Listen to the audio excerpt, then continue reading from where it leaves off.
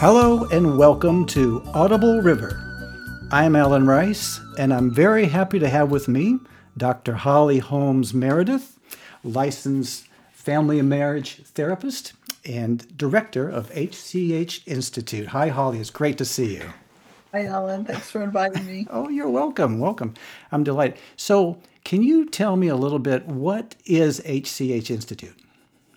HCH Institute is a school primarily where we have trainings to provide certifications in hypnotherapy, energy therapy, and in shamanic practices.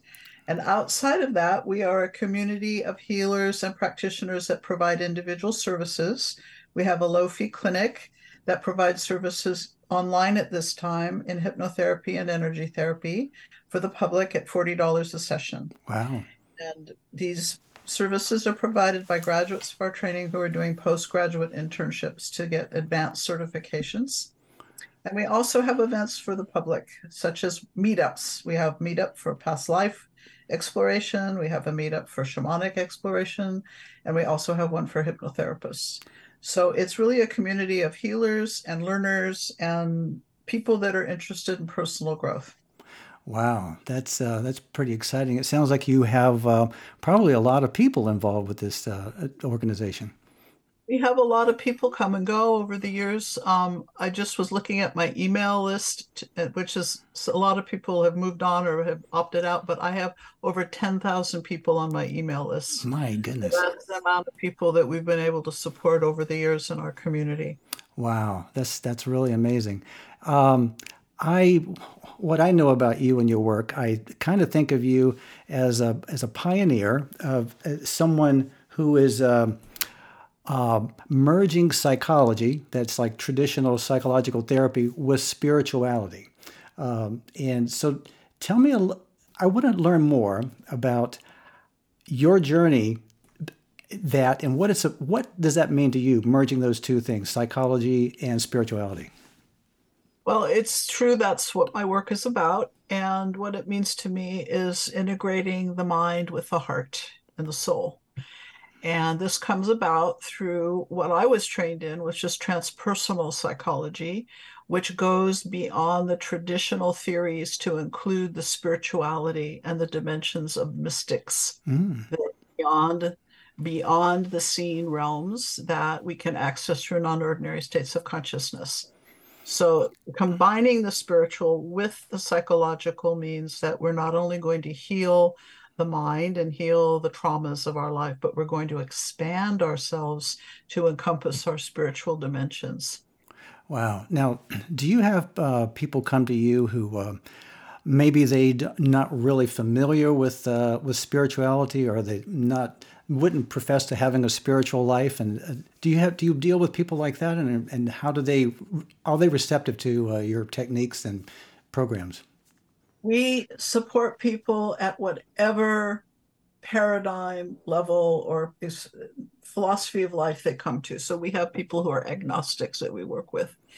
And that doesn't really affect the work because the work will support someone tapping into their greater selves if they decide to do the work.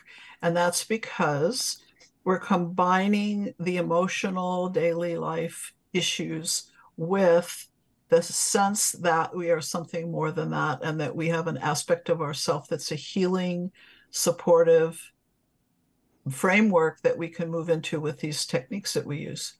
So you don't have to believe in spiritual, you don't have to have any particular orientation to have a spiritual experience within yourself. It is all inwardly generated. So there's no belief system, no need to subscribe to any tradition. The work is really just generated from within the client. Wow. Yes, because I guess it's true. Everyone has an inner life of some sort, right?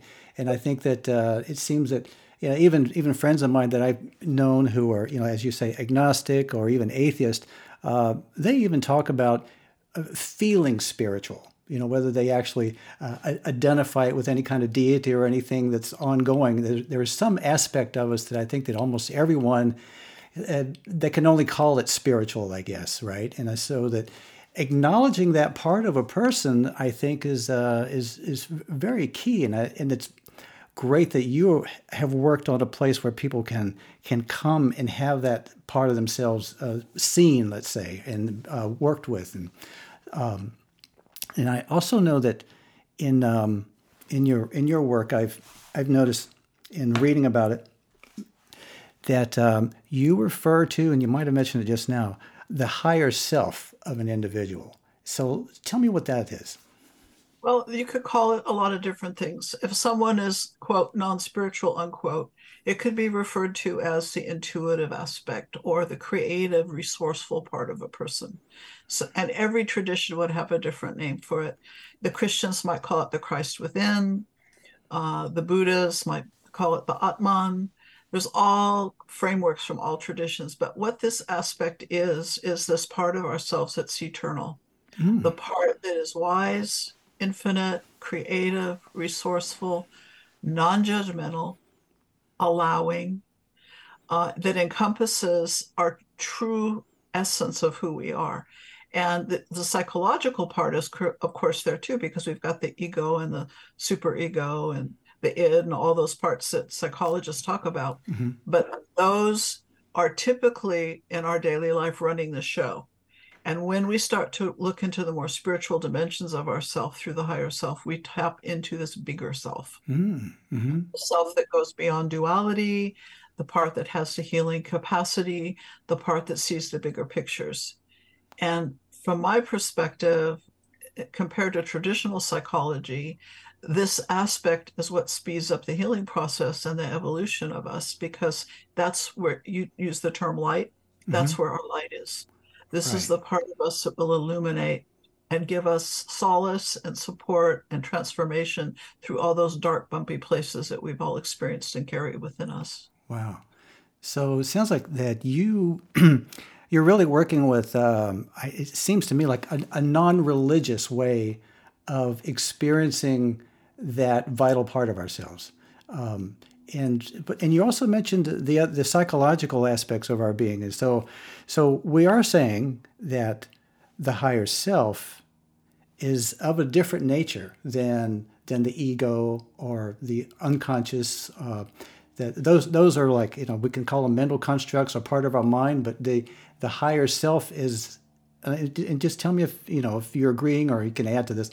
The higher self is something that is individual to us. Is that what you're saying? Okay. Well, it is individual to us, but it is part of a bigger matrix Okay. that is being revealed quite beautifully now through quantum physics. Oh, okay. Tell me about that. You can juxtapose quantum physics with psychology and spirituality. You'll have an understanding that there is like a hologram that is the consciousness through which the universe is created and expressed, and that we are a part of that hologram. And when we tap into our higher selves, we have access to that hologram, which is that bigger aspect that we're a part of. When we're just looking at the psychology, it's all very personal. There's definitely cultural influences and familial influences, but the sense of self is really very personal rather than transpersonal, which is what you access through the higher self. Right. Okay. So I've looked into, like, quantum mechanics, quantum physics a little bit, and so the big weird magical thing that was discovered a long time ago in quantum physics is that apparently nothing exists until we look at it, sort of. Right. That everything is in a potential state, and this is science, right? But it's the scientists that are looking at this are all. I mean, they say, like, okay, it doesn't make sense, but the proof is right there. This is what is happening. So what does that say about our role in reality itself? Well, to me, what it says is that we're creating our own reality. Mm-hmm. And I often say we all live on the same planet, but we don't live in the same world. Oh, And that's because each of us have a matrix of consciousness that's creating our own unique sense of what is. And as we project into the universe through our consciousness, we are literally creating our own life and our own world. Our beliefs, our proclivities, our sense of self are totally I don't know, just sort of limited by our own perceptions. And if you can expand into bigger perceptions, you become limitless. You know what? That is exciting and scary all at the same time. I mean, and I and I say that because I've been thinking about that very thing some in the last couple of years, and so these epiphanies have come to me that okay, if I get outside of my belief system, I get outside of my history, and then like all possibilities open up. But then it feels like I'm stepping off of a cliff into nothing because anything is possible, and so it's the fear of leaving the familiar that makes me want to draw back. Well, you are describing exactly what happens in therapy when people come in because Really? they want to change, but they're afraid to change because it is jumping into the unknown.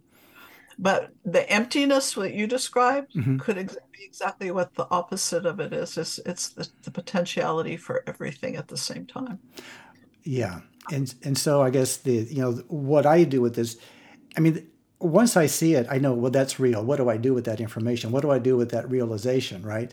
Do I just like hide in my old life, or do I just open the door to this possibility, or is this where we have the where we're able to exercise our will to actually be creative beings? Absolutely. This Yeah. is where free will comes in. You can choose to hide or you can choose to grow. And typically, what supports our choice to grow is pain Hmm. and difficulties that we can no longer tolerate. Oh. So sometimes these negative experiences are the doorways through which we can move into new territory and discover new aspects of ourselves as Hmm. we do the healing work. Oh my goodness. Not always easy. No. Sometimes it's very fearful to let go and move into the unknown. But it can also be incredibly relieving and transforming and beautiful. I wonder about this whole thing about the challenge of pain and suffering motivating us to find something different. I wonder how peculiar that is to the story that we're sharing on this planet. I wonder if that's that's Well, I think there necessary. are other ways we can change too. Yeah. We Okay. can Good. change because circumstances cause us to change. Yeah. We can change because of just pure free will and choice. You don't have to have a negative experience, but unfortunately, most of us are pretty stationary in our patterns in life until something wakes us up. Right. Wake up call often comes through pain Right. or difficulties. It's like the what is that the like Newton's laws of motion is like one of those like the inertia like an object at rest stays at rest until a force pushes it, that kind of thing. So that's us psychologically, right? We'll just stay put until something pushes us, right? Yeah. I wonder though that sometimes if we as beings are somehow unconsciously, consciously, or like there's like something programmed into us to need to change, to need to grow. Uh, do you have any comment about that? Well, I would look at that from a spiritual perspective. The physicists are saying that the universe is in a state of expansion Hmm.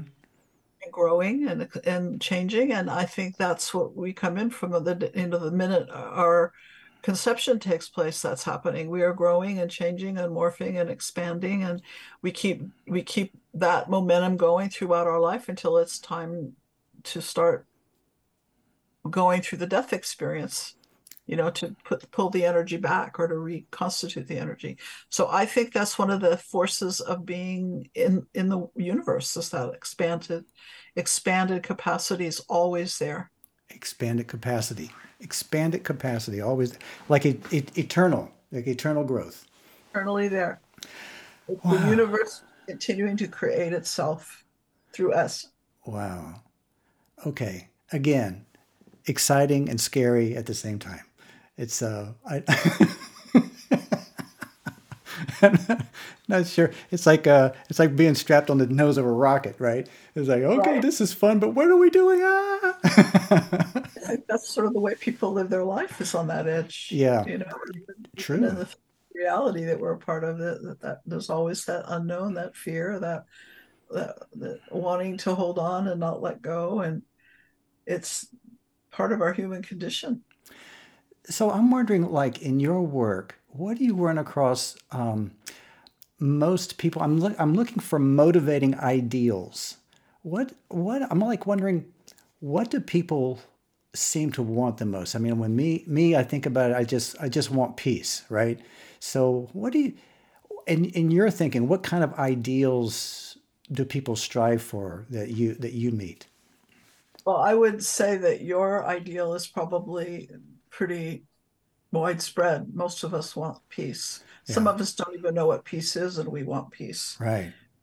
You know? So probably the most typical state that I see people in, both in my personal life and in my work life, is anxiety. Oh, right. People are in a state of unrest, that something's not okay, whether it's a physical problem or an emotional distress or a relationship that's not working out, where their needs aren't being met.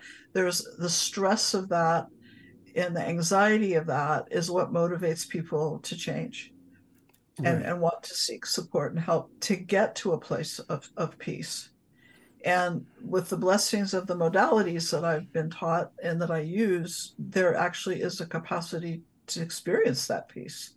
Wow. You move through the territory of the letting go and the trusting and the taking that leap of faith into a new dimension with yourself. And there you discover that there's some peace. Wow, that sounds amazing. Amazing. You mentioned modalities.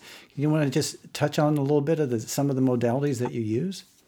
Yeah, well, certainly, I've been trained as a talk therapist, and I bring, all those skills to the table. But the real work for me is working through non-ordinary states of consciousness. Hmm. And I have a lot of different tools that I've learned over the years that I integrate. The primary one is hypnotherapy, where you can move into that expanded realm of awareness where the higher self is accessible directly, and that wisdom can actually be experienced directly within yourself as the client. Wow. Outside of the hypnotherapy, I use energy therapies. EMDR is one that works beautifully, as well as brain spotting and emotional freedom technique, which are all considered energy therapies. And energy therapies work by actually shifting the way we hold the dynamics of feelings and thoughts in our body so that there's a freedom that comes from the shift. So these anxieties, these emotions, the trouble that we're having, you can really work with it as energy. Exactly. Okay. Is energy. It is It's kind of energy. like the body. You feel it as a pattern in the body. And you go into the body to determine where the pattern's held, like you feel a knot in your stomach, for instance, Hmm. when you're anxious. So you go into the knot in your stomach in a non-ordinary state of consciousness, and it starts to morph. It starts to shift and change, Hmm. just by focusing on it and giving it attention, and listening to it or communicating with it, or understanding through hypnotherapy where it comes from. There can be shifts and changes that the body can let go of the pattern and move into a new homeostasis.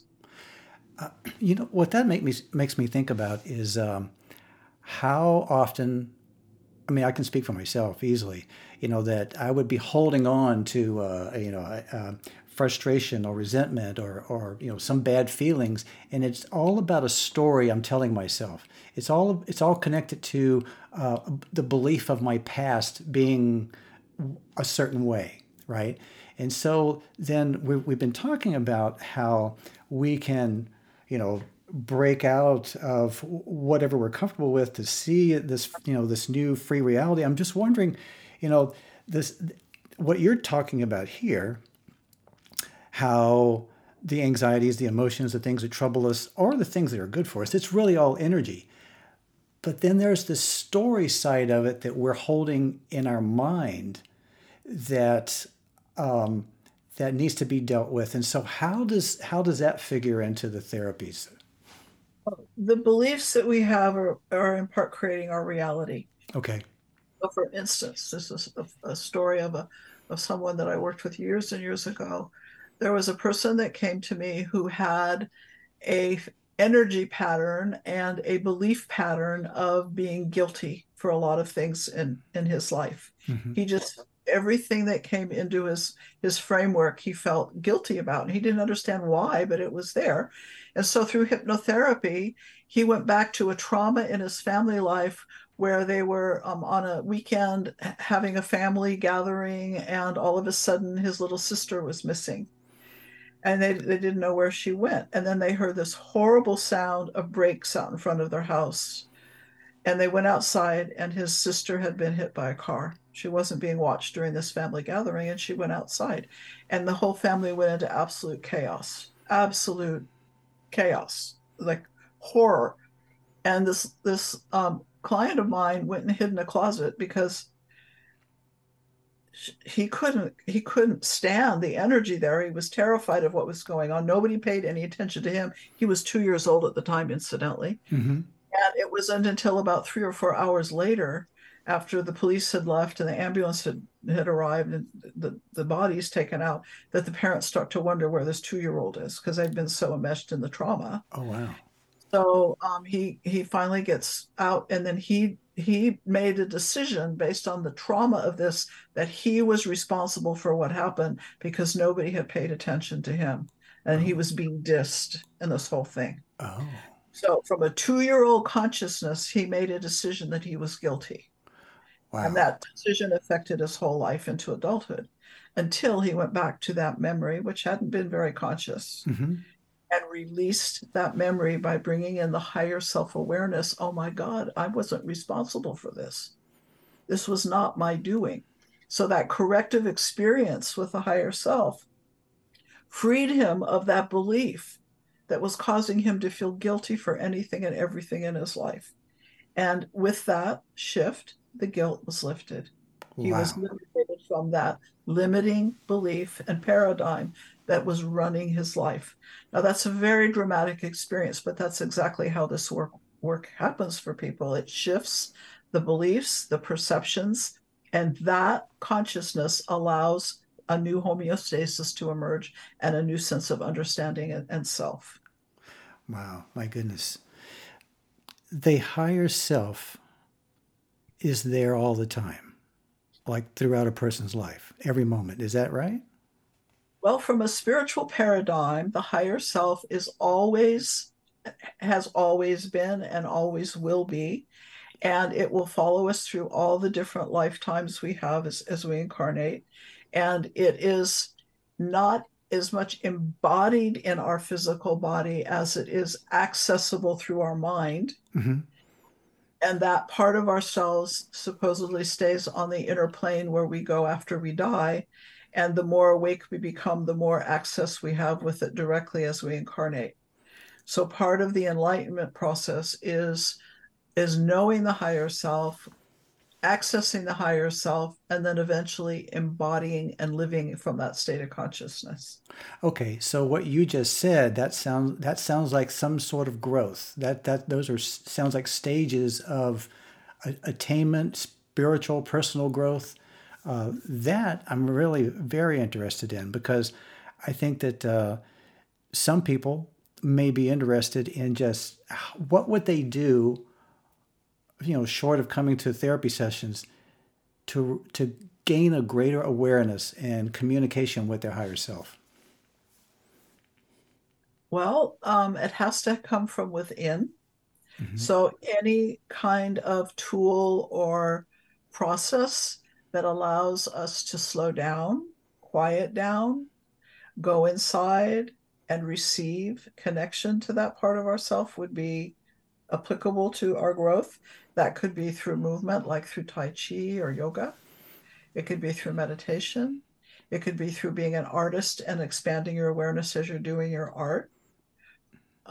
It can come through spiritual practices of all kinds. It will come intuitively out of the blue sometimes for people. Hmm. So if you want to cultivate it, you need to cultivate an opportunity to get quiet and still enough to connect to this more subtle aspect of ourselves, to develop a relationship with it, and to know how to access it more directly. But it is possible for anyone to do that if they want to, right? Absolutely. Well, I would assume that that it's always there, whether people can access it or not. I mean, if there is a brain, like a brain injury or some kind of physical ailment that doesn't allow you to function from, the whole human in place that we normally are in, you might be limited. You might not have access to it because you have to have an awareness, Hmm. a self-awareness. I don't know if dogs and cats know that they have a higher self. I don't think they have that kind of self-awareness. They have a higher self for sure, but they may not be aware of being aware. Right. So it is that. Aware to be aware to have an experience of it. Okay, and that aware of being aware. That's a personal conundrum that I have often. Is you get into this like feedback loop of you're trying to philosophize about like who exactly am I anyway, and That's the question you have to keep asking yourself and watch the answers change as you grow and evolve. yeah, and it seems like the further back I'm able to step to take a look, there's always somewhere else to go. There's always a new perspective to get that's bigger.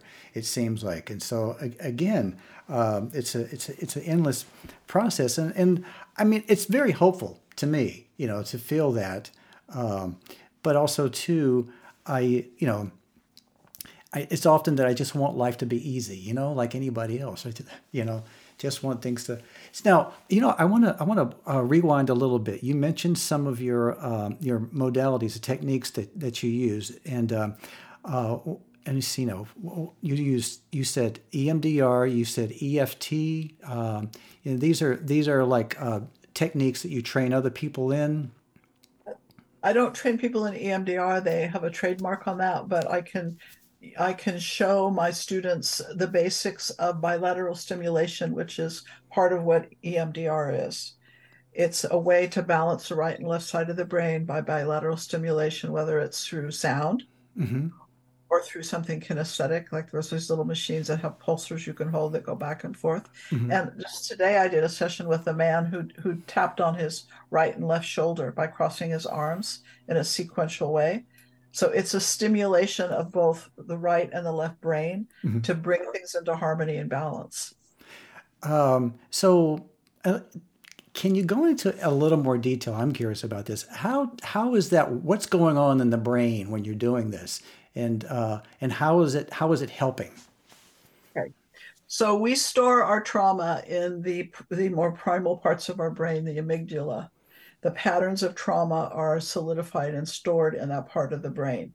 And when we have PTSD, it's because those parts get stimulated over and over and over again through triggers. Like Mm. maybe a sound will do it, or maybe something we see or smell will trigger us if we've got some kind of post-traumatic stress. And when you focus on the corpus callosum, which is the part of the brain that integrates the right and left brain hemisphere, and stimulate that, it will stimulate other parts of the brain so that the matrix of those structures, those neurological structures, start to soften and open and shift and move. So when you use the bilateral stimulation, you are literally rewiring the brain. Oh, well, that's pretty exciting stuff too. So let me just see if I got that.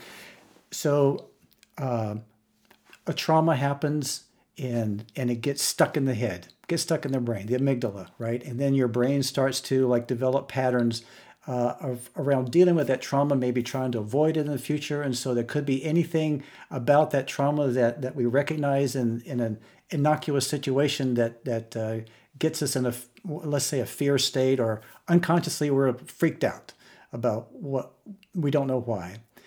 That part that keeps going haywire. What you're saying is that if you stimulate the brain with this bilateral technique of, and when you're doing this as a person, I mean, is it important to be thinking about the trauma, or how do you know that you're dealing with the trauma when you're doing the technique? Well, if someone comes in for therapy, they always have some kind of an issue they want to work on. So let's say the issue is whenever I talk to my boss, I get tongue-tied and I feel shame.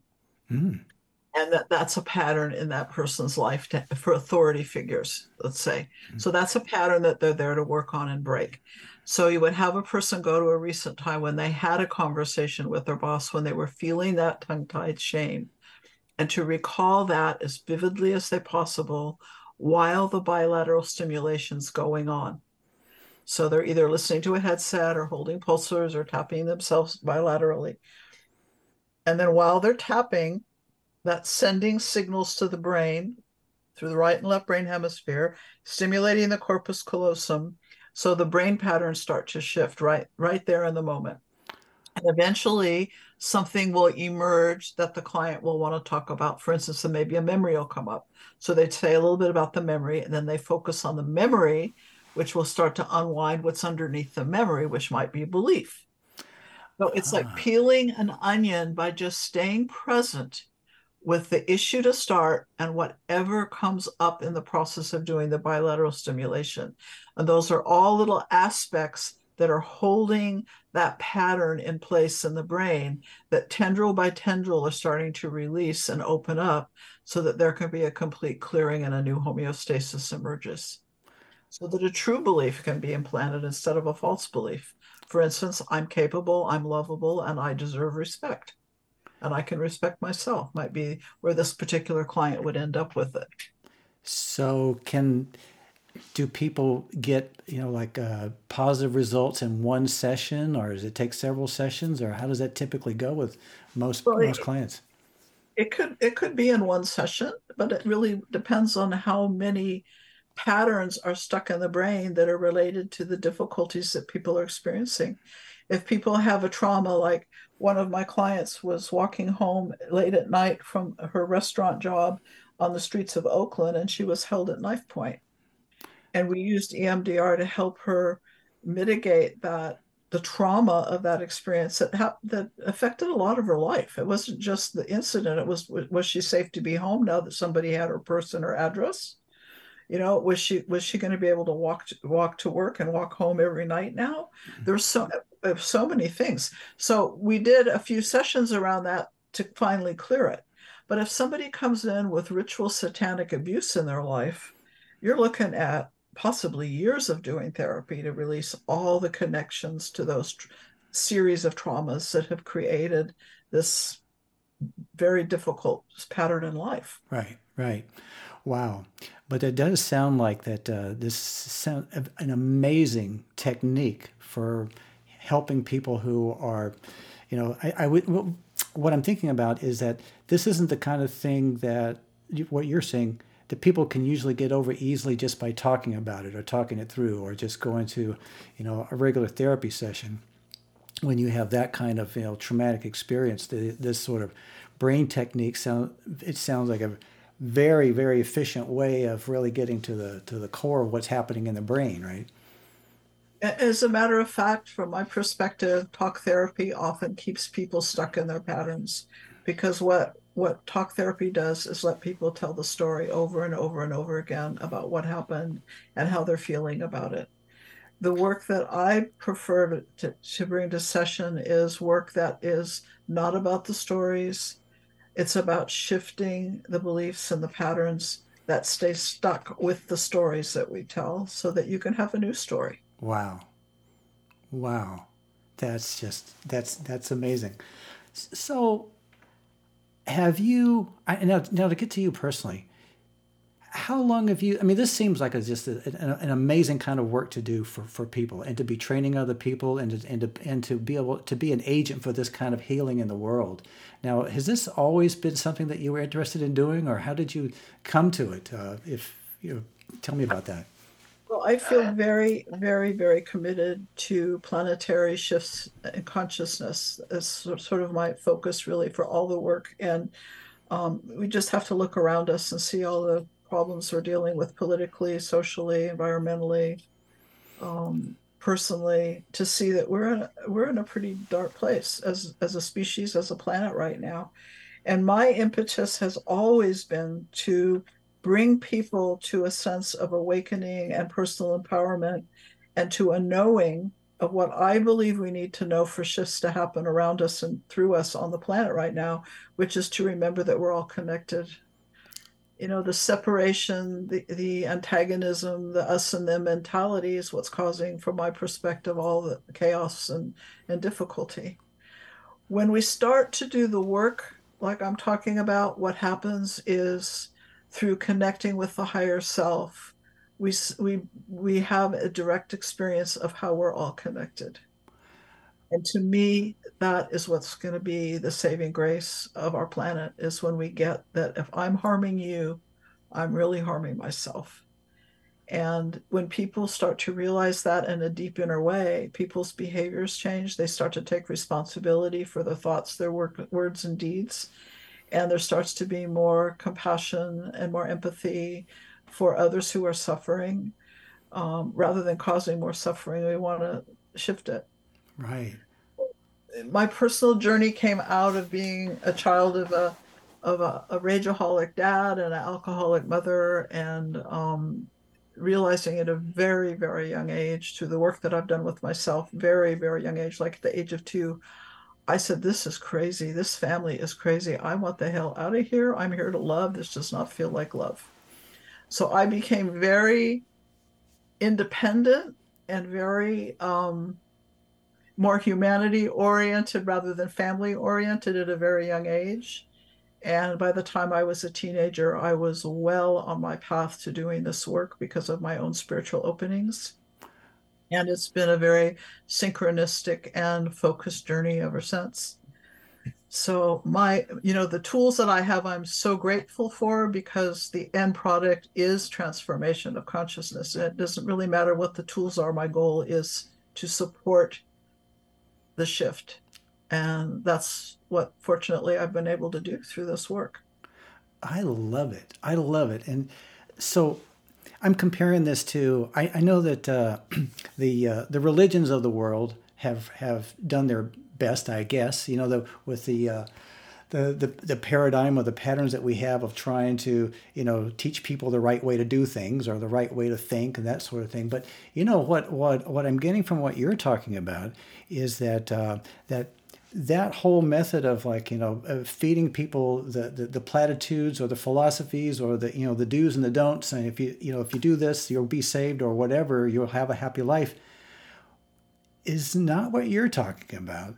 You're talking about seeing the truth inside you and then living that because you know what it is. Am I getting that right? Or Right. That's the path of the mystic. okay. The mystic goes beyond all the dogma and all the specific traditions and depends specifically on your personal relationship with the divine. And out of that personal relationship, for me, comes the knowing and the trust and the wisdom. Because it's an inside out experience of spirituality. It's not an outside in, which is what religion's all about. Right, right. But as people, as individuals, I don't imagine that we really get anywhere until we do it inside. I mean, that's my feeling of it. Yeah, and sometimes it'll happen spontaneously, but sometimes we have to work at it. You know, once you have those experiences, those spiritual experiences, you want more. So that's usually when you get on the path. Because fortunately, our egos can't sustain that spiritual state for very long until there's been a more healing and all those parts of ourselves have been more integrated to a sense of wholeness where we can hold that consciousness. But we do have moments of having enlightening experience or dipping into ecstatic states that are very spiritual, which are signposts to us. Mm-hmm. They motivate us to keep going. And like you use the word hope. Yeah. These experiences that we have give us hope that there's something more. That's beautiful. That's beautiful. And you know what, Holly? I think we're going to call it there for today's episode. This has been a wonderful chat. I love this. Thank you for doing this with me today. And You're welcome. Thanks for the opportunity to share. Oh, you are, yes. Okay. And